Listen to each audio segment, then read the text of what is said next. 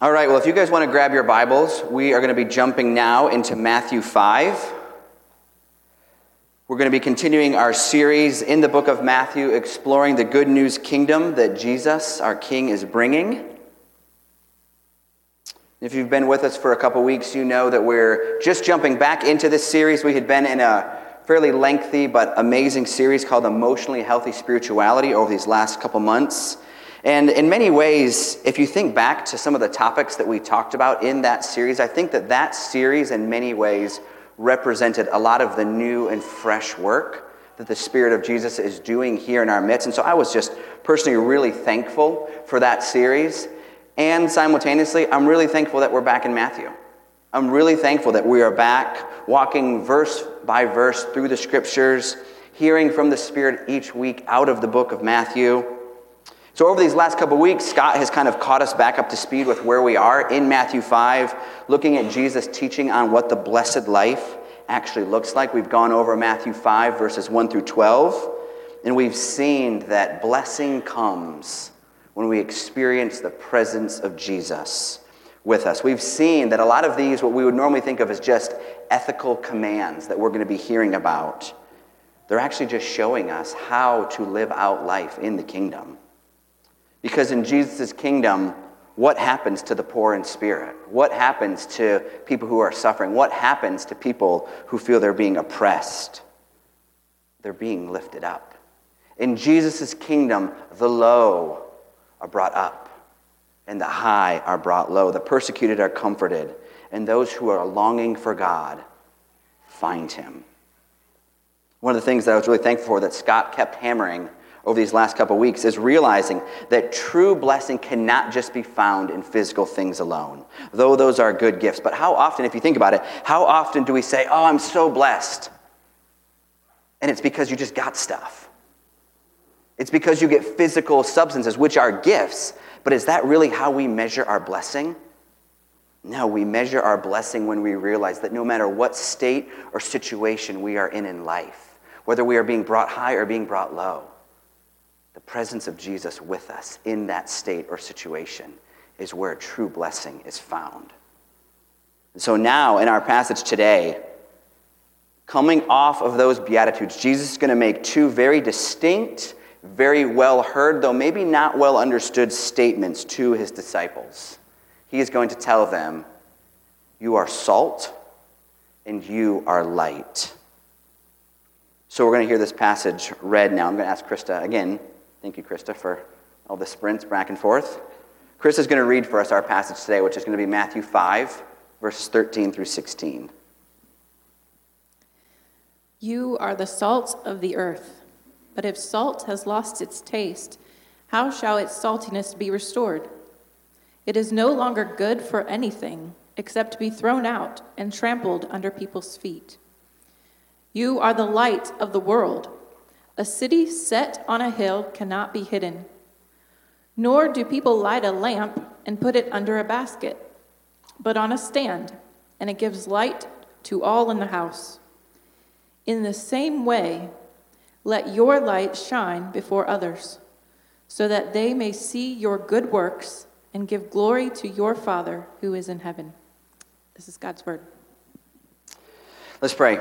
Jesus, we're really thankful for, again, this chance to be together. Jesus, we're thankful that your presence is with us because of the Spirit who's opened our hearts to want to see and know Jesus. And so now as we go to your word, we ask for help. I ask for your help, God, to be able to speak clearly and to help all of us understand what you're communicating to us here. And we ask, Jesus, that out of this, you would continue to show us how to be your faithful people today. I even ask, God, for those whose hearts, whose minds maybe are really distracted right now, thinking of gazillions of different things going on. Spirit, we ask now for the ability to hear you speak to us, even in light of all those gazillions of things going on right now. We can pray this because our King is on his throne. Amen. So this week, in the course of my prep for this sermon and my study, I came across a thought that I think very uniquely and accurately describes what Jesus is doing. Not just now in Matthew 5, but kind of throughout all that we've been seeing him do in the Gospel of Matthew. Yes, he's talking about blessing. Yes, he's talking about the presence of God coming. But ultimately, what is Jesus really talking about? He's talking about revolution. He's using revolutionary type language. He's talking about the revolt of him and his followers, being the true Israel, the revolt against the status quo of the day, the revolt against the powers of Satan, sin, and death that had been ruling the world. He's talking about an invading kingdom pressing into planet Earth now, by which he and his band of followers are going to bring God's new creation. But often his followers were like, yeah, revolt. Let's go kick the Romans' butts, right? It's these governments here, right? That's the revolt. And Jesus is like, no, guys, I'm talking about a different revolt. And if you just begin to think about that, don't we all love a good revolution? We all love revolutions, the ideas of what revolutions talk about, even the romantic notions associated with revolt, of the oppressed rising up against the powerful. I mean, think about revolutions that we know of, the American Revolution. Hopefully you know something about that. The French Revolution. For those of you who don't know anything about history, maybe you know about the revolt of the districts in the Hunger Games. We all love a good revolution. And if you think about it, all revolts have two primary things going on. They promise to do better than the predecessor, and they promise that they will deliver on the new ideals they're offering. Let's think about that. They promise to do better than the predecessor. They promise that they will deliver on the new ideals they are offering. Quick side note, doesn't that sound like something that happens every 4 years in American politics? We will do better than before, and here's how we will deliver on these ideals. Don't let your brain wander on that too much. We'll talk about that more later on. But this idea of promising that we will do better and we will be the ones who deliver. So in Jesus' own revolution, was he doing those things? Remember, Jesus is really trying to show that he's actually just being faithful to the Old Testament story, that he's actually the one who's going to bring the fulfillment that Israel had failed to bring to the world. He's showing that the story of the predecessor Israel is now being completed in him. So in one sense, he's promising to do better than the predecessor, which was Israel, who had failed in its mission. But how was Jesus going to deliver? How would Jesus deliver on the ideals that he was now offering? How would he show that he and his followers were actually going to be proven as true? By having followers who were salt and light. In this section of verses 13 through 16, Jesus is showing us the way that his revolution, his new creation kingdom, is going to go forward, that these ideals will be delivered, and it's actually going to take over the whole globe through having followers who are salt and who act like light. But what in the world does that mean? If that's the way the kingdom's going to come, through followers who are salt and light, then what does it mean to be salt and to be light? Asking what salt and light means is really important. So I want us to kind of pause on that for a second and just step back and say, okay, well, we've got to interpret what that means. But how do we interpret anything? How do we figure out, how do we discern meaning from a text? And then how do we know how to apply it to us today? So I want to introduce you to a word that we shouldn't be afraid of called hermeneutics, which just simply means, how do we interpret something and find its meaning? And this relates to the Bible, but it also relates to any books in one sense, because the most important question we can ask is not, what does this mean to me? That's really important. And when you read your Bible, it's really helpful to know, what does this text mean to me? But if you read it and ask that first, you're probably going to get a lot of really weird things. If you think about how weird Christianity is and all the different branches and denominations and crazy books and crazy heretical teachings, they often ask that question first. What does this mean to me? Salt and light. Here's what I think that means to me. Wrong question to ask first. The right question to ask first in any hermeneutics, any way we interpret, is, what did the original hearers get from this? What did this mean to them? When Jesus said, be salt and light to first century Palestinians, what did that mean to them? Because if we can begin to figure that out, we'll probably be able to figure out what that means for us now today. Does that make sense? So the correct first question we want to ask is, what did salt and light mean to the original hearers? And I would again encourage you, do this in all of your Bible study. Whenever you read your Bible, fight the urge to just say, okay, here's what I think this means to me, go. No, take some time and say, okay, Lord, what did this mean to people at the time? When you were saying this to people thousands of years ago, here's how they would have understood that. Oh, okay, I think I see now a little bit more of how this applies to me. And if you have other questions about that, there's whole books devoted to this that I will gladly recommend to you after the sermon. So let's ask the question, what did salt and light mean in the first century context? Let's look at the reality of salt. What did it mean to be salt? Let's look again at the text. Jesus says, "You are the salt of the earth. But if salt has lost its taste, how shall its saltiness be restored? It's no longer good for anything except to be thrown out, trampled under people's feet." So what is salt? Well, it's a mineral. It's a preservative. People use salt to keep things from rotting. In the ancient time, that was really important when they didn't have a ton of different preservation techniques. When you add salt to food, let me ask you a question. Does salt make things taste salty, or does salt make things taste more like it's supposed to taste? It's the latter.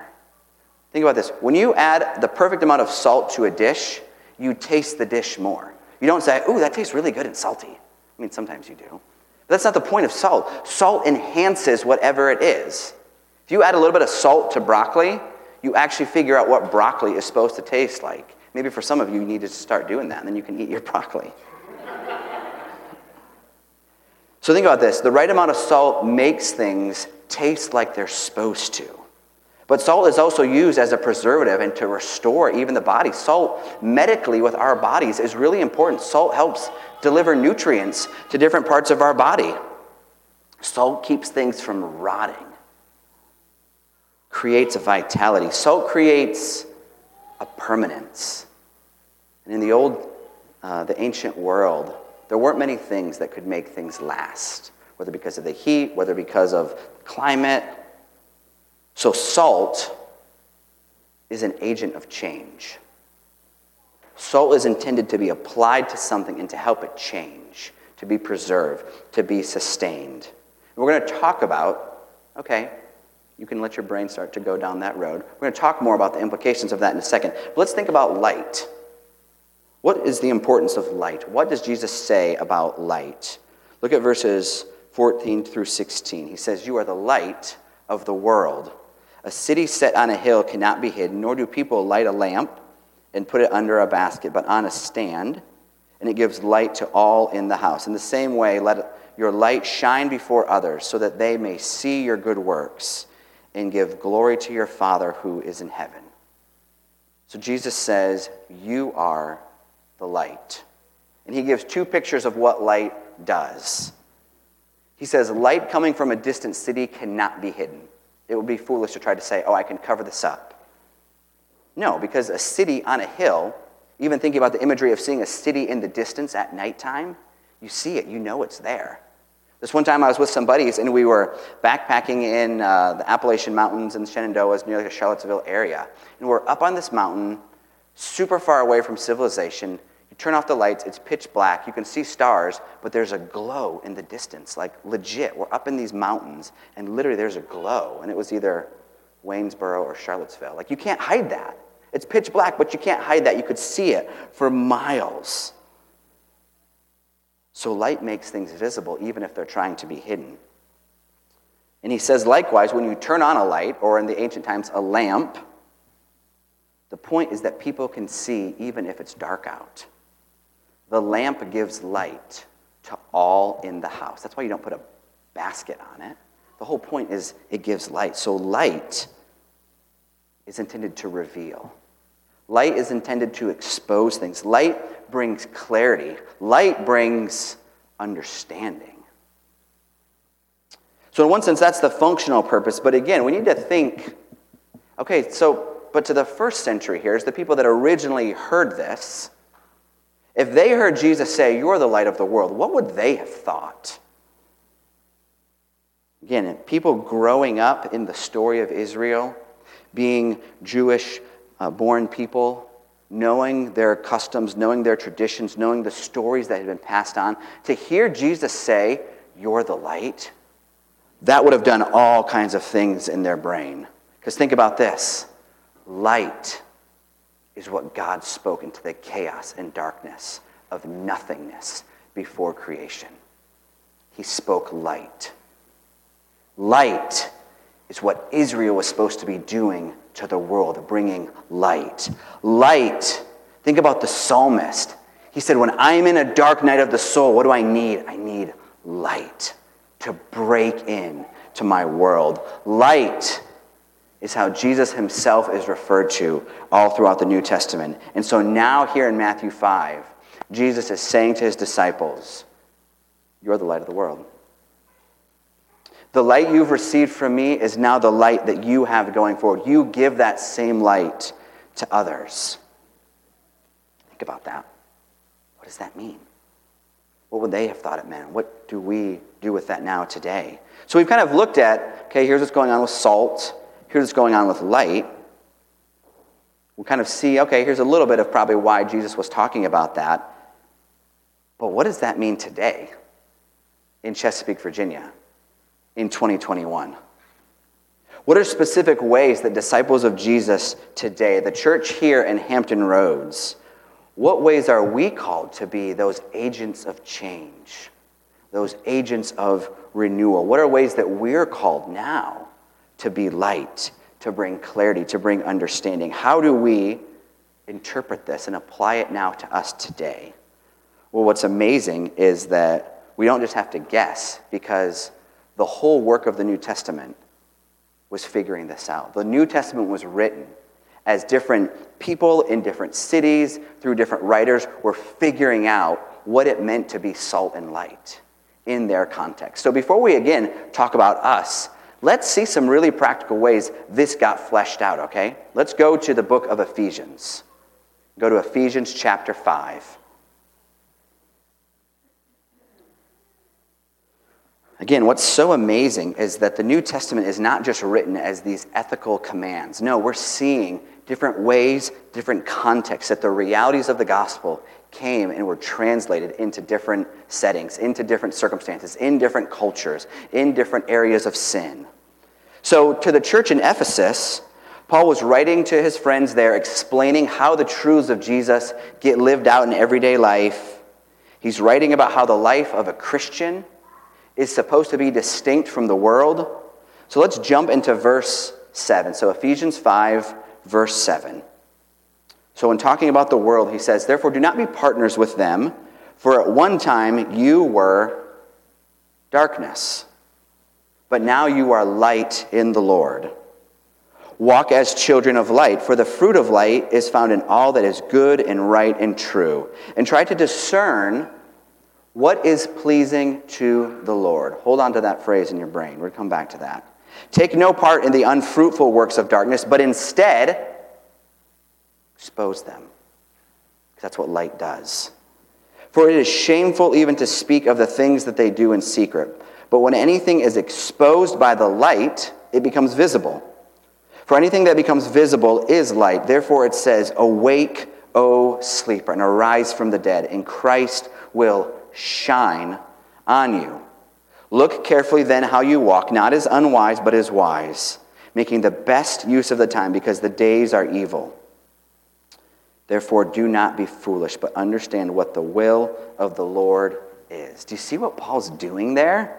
He isn't just describing this list of morals for them to follow. He's telling them, you guys are now the children of light because of Jesus. Look at verse 10. "Try to discern what is pleasing to the Lord."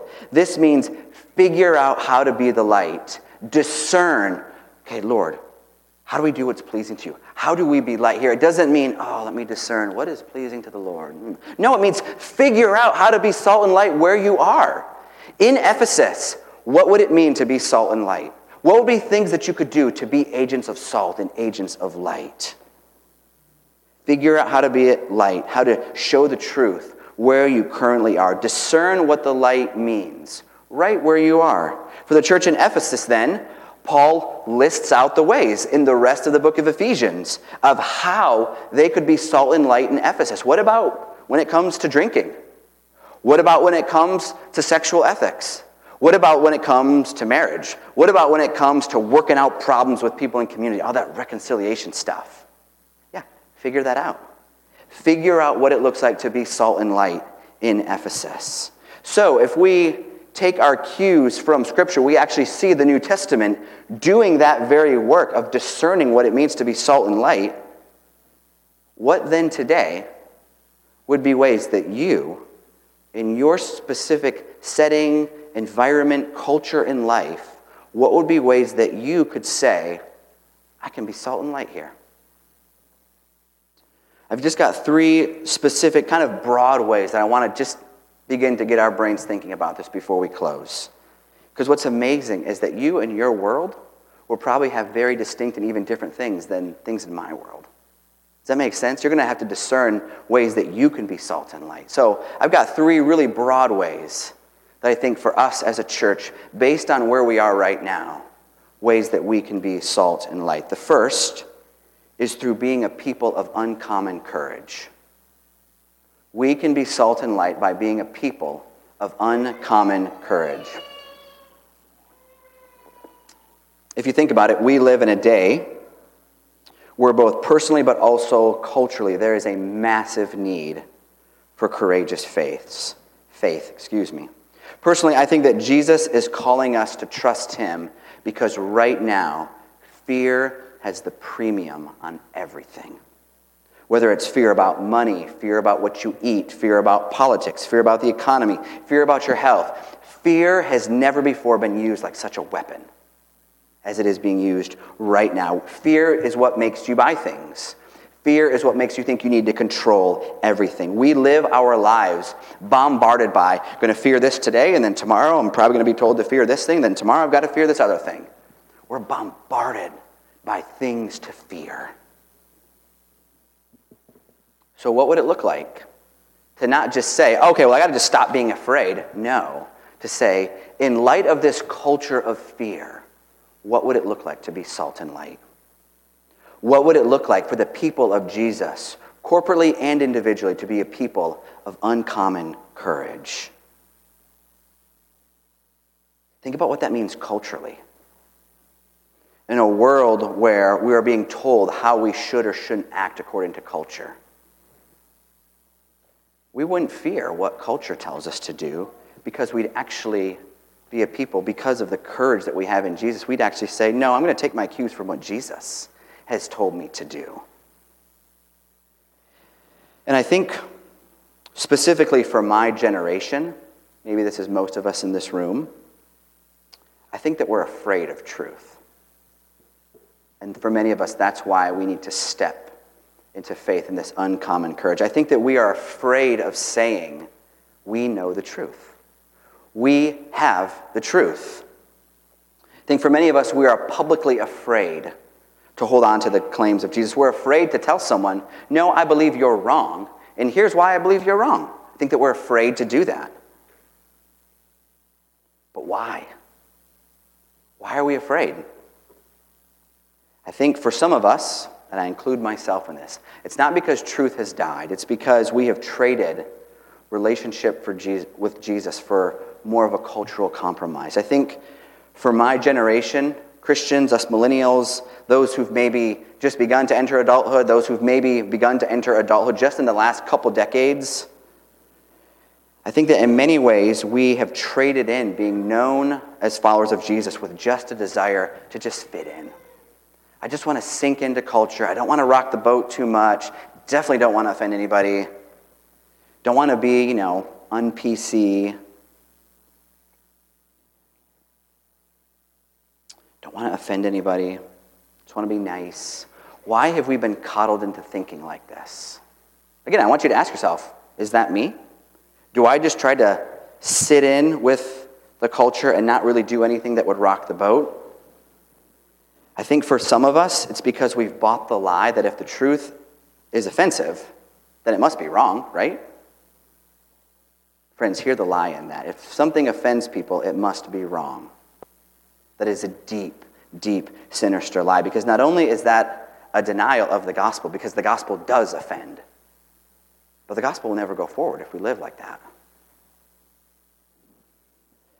If you and I live like that, the people that we know will just continue to sit and dwell in darkness.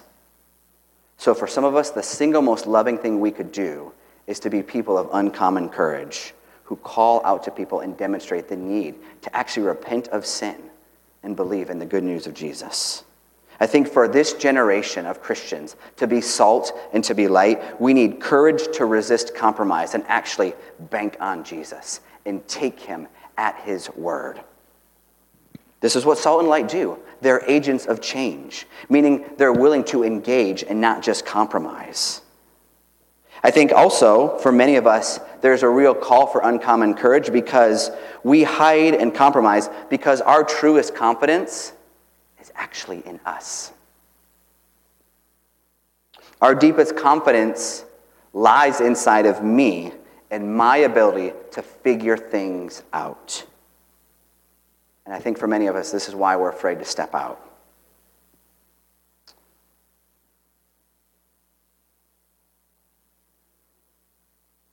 I think for some of us, we need to begin to do some own self-work on, no, I can be confident not because of who I am, but because of who I am in Jesus. I can relinquish self-confidence and put my confidence there. Again, if you think about it, this is where the good news of Jesus actually begins to meet us in our specific fears and where we actually find courage to be salt and light. I think for some of us, maybe our gospel is just too puny. Think about that. Maybe your view of the power and scope of the gospel is too puny because you've never put yourself in places where you absolutely have to trust it. You've only ever allowed yourself to be in circumstances or situations where I can control that, and they're not too weird of a friend, so I guess I could be friends with them, and that's not too big of a change in life, so I guess I could do that. Friends, if we live our lives like that, the gospel will only stay that big. If we don't allow ourselves to be put in circumstances, situations, relationships where it's like, Lord, I need you to show up. I need to figure out how does the gospel get fleshed out in this type of way in life. And again, if this is hitting a chord with you at all, which it has been doing for me all week, don't hear the voice of shame. Hear the voice of, yeah, you've tried to keep things safe, probably because you've been hurt in the past. But are you willing to say, I believe the gospel's big enough that I can be moved into a circumstance or a relationship or a situation where I might have to trust God here. This is going to be outside of my comfort zone. Do you think the gospel is going to be big enough to meet you there? I think it is. I think your view of the gospel will expand of its power and its scope in ways that it can meet you. Again, because if you think about that, if we can be people who actually say, safety is not my biggest prerogative. I think Jesus is calling me to be salt and light here. So I could maybe take a step of faith in this direction. Because what's crazy then is then you could actually take a step towards something that normally would just be dark. But wait a minute. We're bringing the light with us, though. So we could actually move into some of those places. So again, I think that in this vein of uncommon courage, I think the Spirit is probably calling some of us and asking, are you willing to put yourself in a place where you have no choice but to trust God? That doesn't mean do stupid and unwise things. No, of course we're called to be wise. It doesn't mean put yourself in situations where something really, really terrible could happen. Though, what would those things be in your mind? What would be those things in your mind where like, oh, well, if this happened, this would be the worst thing ever? Would it? Is that something maybe the Spirit's calling you to do? Again, we don't do stupid things, but we actually ask, okay, Spirit, is this something you're pressing on me to do? Because I think that if we as a church corporately began to think through this lens of people of having uncommon courage, I think we'd all know pretty quickly, oh, here's where I go be salt and light now. I think I know. And for some of us, maybe we just need to start praying about this. Maybe you don't know yet. But I think if you actually commit to prayer and that the Spirit is going to show you areas to step out. Another quick area that I think we can be salt and be light is by being real flesh and blood people. Real flesh and blood people make great agents of salt and light. We live in a time, again, when many people culturally are turned off by Christianity. And honestly, some of that is warranted. The church is often the place of real hypocrisy. The church is often the place where people in power just try to oppress and control other people. So how do we be salt and light? By being real flesh and blood people. Real people who struggle with real issues, who aren't afraid of our lack and insufficiency, or the fact that we don't have our act together. Often Christians are people who are just seen as being really fake, because they give off of this aura of, I've got to have my act together, or else I'm going to be a bad witness. Maybe a bad witness for yourself as a savior, except that's not what we're doing here. We can be honest. We can be broken in public. We don't need to act like we have it together all the time. And again, we often think, oh, well, I'm being a bad witness if I don't look like everything is perfect because I follow Jesus. Who's the savior in that setting? You are. What if we could be really big sinners because we have an amazing Savior who actually, in our brokenness, we get to point people towards? Again, being real people, real flesh and blood people, people who really can live in the moment with people, with their hurt, with their pain, with their emotions, that means you can just listen to people. That means that you can share honestly about your own life and the crazy, crappy mess that is your life. Again, friends, where's your sufficiency? If it's in you and I've got to, boop, boop, here's my life all perfectly put together. Look, see, when you follow Jesus, you'll be like me. Really? That's what you want to draw people to? Again, I don't think any of us intentionally do that. But when we act like our life has to be this perfect, organized box, who's the Savior? Whoa, you sure have your act together. I really want to be like you. No. Here's my life. Here's my crap. Here's my struggles. You know what? Jesus is meeting me there. I don't know the way forward in all of these things, but he's actually going to show up and meet me. What's your crap? What's your brokenness? Here's how he's meeting me in mine.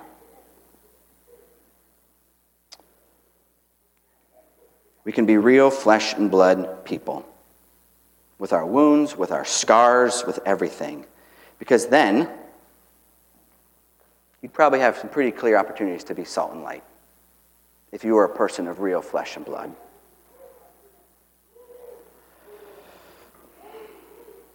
One last thing as we go to close. One last way that we can be salt and light is by being a people of faithfulness. Remember, we're talking about living out these Beatitudes, being salt and light, showing Jesus' presence and kingdom. But where do most of us live our lives? In the mundane, in the boring stuff of life, right? In the endless diaper changes. In the Wednesday morning having to wake up and go through the grind again. In the Thursday morning commute, when for some of you, God forbid, maybe you're stuck at the tunnel. The not so exciting things of life, cutting the grass, doing the chores, finishing a homework assignment, taking out the trash, loving your spouse, disciplining your kids, showing up with friends or people who you'd rather just stay at home. It'd be so much easier to just Netflix and invite your friends Ben and Jerry over. Sorry, that just came to me, and that's like real life for me. Friends, people of everyday faithfulness are people who show salt and light. Because if you think about it, it's not just the high-top, mountaintop moments of amazing spirituality that Jesus wants to meet us. Jesus wants to meet you when you're stuck in traffic. Isn't that amazing? He wants to meet you when you're like, oh my gosh, it's 6:30. I really don't want to go hang out with these people. Am I sick? Maybe I don't have to go. Friends, he's going to show up there. He's going to meet you there. He wants to walk with you in all of those areas where he's calling you to be faithful, calling you to keep going forward. The areas of your life right now where you know these areas, maybe other people don't, but the areas where he's calling you to a quiet faith. Being faithful there. The simple acts of taking your son or daughter aside and correcting them for the gazillionth time. He's calling you to be faithful right there. You know, what was amazing is our kids were talking about what it looks like to be a dad who loves their family. It's everyday faithfulness. Moms who daily exhaust themselves and wondering, how could I do this again another day? And you do it another day. It's seen in the everyday faithfulness for all of us of loving the people who are really hard to love. Of silencing the screaming in your head that is telling you, just check out, they'll probably be done in about 5 minutes, and then you can leave. No, listen to their rant. Listen to their rant. And don't even already be thinking, oh, here's what I could say to them. Here's how I could fix their problem up with a nice little bow. No, be real flesh and blood. Be there with them. Listen to their problem. Salt and light lead to being a faithful people because we have a really faithful Savior who meets us in the everyday, who meets us in the mundane. And what's amazing, Redemption Church, is I see this all of the time. This is what you guys are doing. All those examples I just listed are ones I see in all of you. Church, the Spirit is doing this in us right now in our midst. We are a people who are becoming a really faithful people who just follow Jesus in the everyday stuff of life. For the parents who are doing this work, for the missional communities who are loving people who are really hard to love, for the older generation amongst us, which we're so thankful for those of you who are the older generation ahead of us like millennials, you guys are pouring into us. You guys are sticking it out with us. Thank you for doing that. You guys are being faithful to us. So I think that a way that we can be salt and light is through being a people continually committed to that everyday faithfulness, being a people who are faithful. So to wrap all this up, remember we talked about that revolution at the beginning? It's happening. The Jesus revolution is still happening today. It's happening today in Hampton Roads. It's happening in our church. It's happening in our neighborhoods. And I really believe that Jesus, and again, this is just where we're at in our preaching series, and I think this is where we're at as a church. He's calling us to go. He's calling us to be salt and to be light. And I hope that even now you can begin to connect and see, wait a minute, but where is all this leading us to?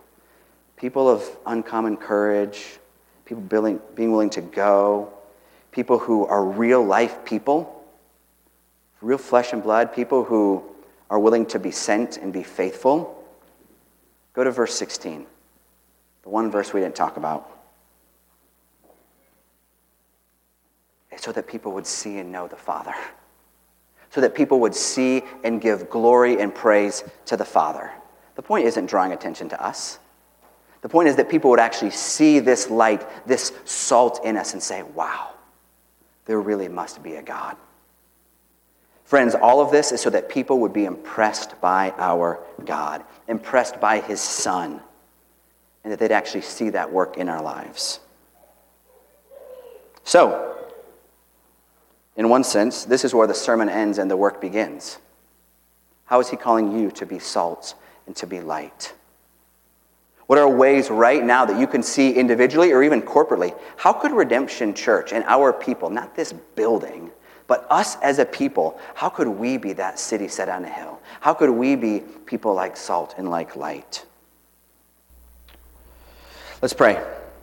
Jesus, we thank you that you, by the power of your Spirit, the same Spirit who brought life to the dead body of Jesus, is that same Spirit who's at work in us, in our hearts, in our minds. So, Spirit of God, we ask that you would show us these ways to be salt and light. Spirit, I ask that even now, possibly in the minds of some of us, the enemy is already wanting to plant seeds of doubt. Maybe for some of us, we've actually only felt an exposure of our failures versus actually being able to see ways that you're calling us to go forward. Spirit, I ask that you, through the good news of Jesus, would dispel those doubts, would dispel those lies. Because for many of us, we can very quickly say, here's the long list of areas I've failed to be salt and light. And Jesus, each of those is an opportunity to go back to the cross and to repent and believe again in the good news of Jesus. That it's not our life, our obedience, but the life of Jesus for us that is our acceptance. So Jesus, we confess, even corporately, our failures. We confess corporately the ways that we have not been salt and light. And Spirit of God, would you now, through this courage that we receive when we see Jesus' love, would you help us to be people who can say, I don't need to live in the world of my failure, because here are the ways Jesus is calling me to be a witness for him. God, even tying back in from earlier, we prayed for people that you would be sending us to, people who don't yet know the good news of Jesus. God, would you send us? Would you give us divine, Spirit-filled creativity for how to be salt and how to be light, we pray. Not so that Redemption Church gets suddenly big or suddenly really popular, no. So that people would come to know Jesus. They would be called into his people, his called out ones. So even now, as we go to sing, Jesus, would you direct our eyes yet again to you and your faithfulness?